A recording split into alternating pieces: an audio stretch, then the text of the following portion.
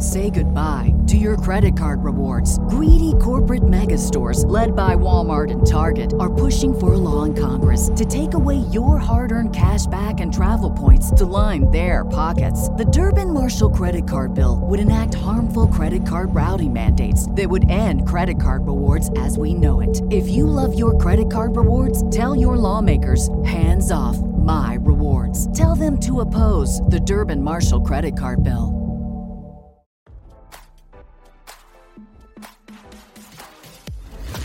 Why scroll your feed when you can get the latest celeb news with your eyes closed?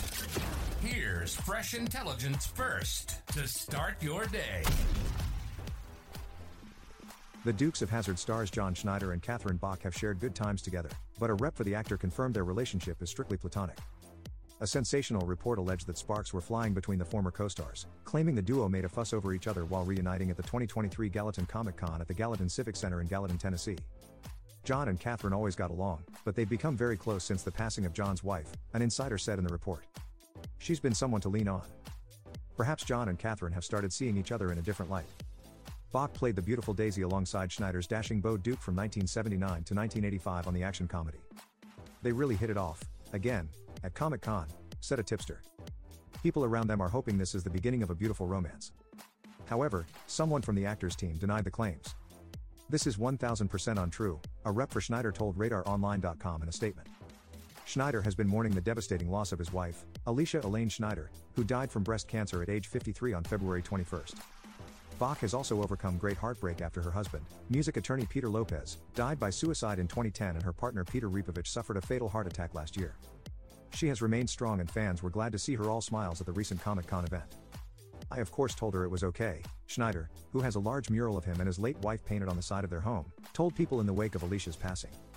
If you're tired, if you want to go see your grandma, you want to go see your grandpa, if you want to go, then it's okay. And that was all the truth. But then I lied, because I said, don't worry about me, I'll be okay, he tearfully shared. That was a lie I had to tell, but she knew it. Okay is a long way away. The last thing I said to her was, I love you desperately, and I've got multiple sets of very long-term plans for you. And that's true, because eternity's a very long time, and I believe it, he shared. I'm counting on it. Visit the all-new Radar Sports for all the on- and off-field activities of the biggest names in the games. To honor her memory, Schneider said he's written messages to Alicia on Facebook every single day that he calls letters to heaven and launched an Alicia Wear clothing line. Now don't you feel smarter? For more fresh intelligence, visit RadarOnline.com and hit subscribe.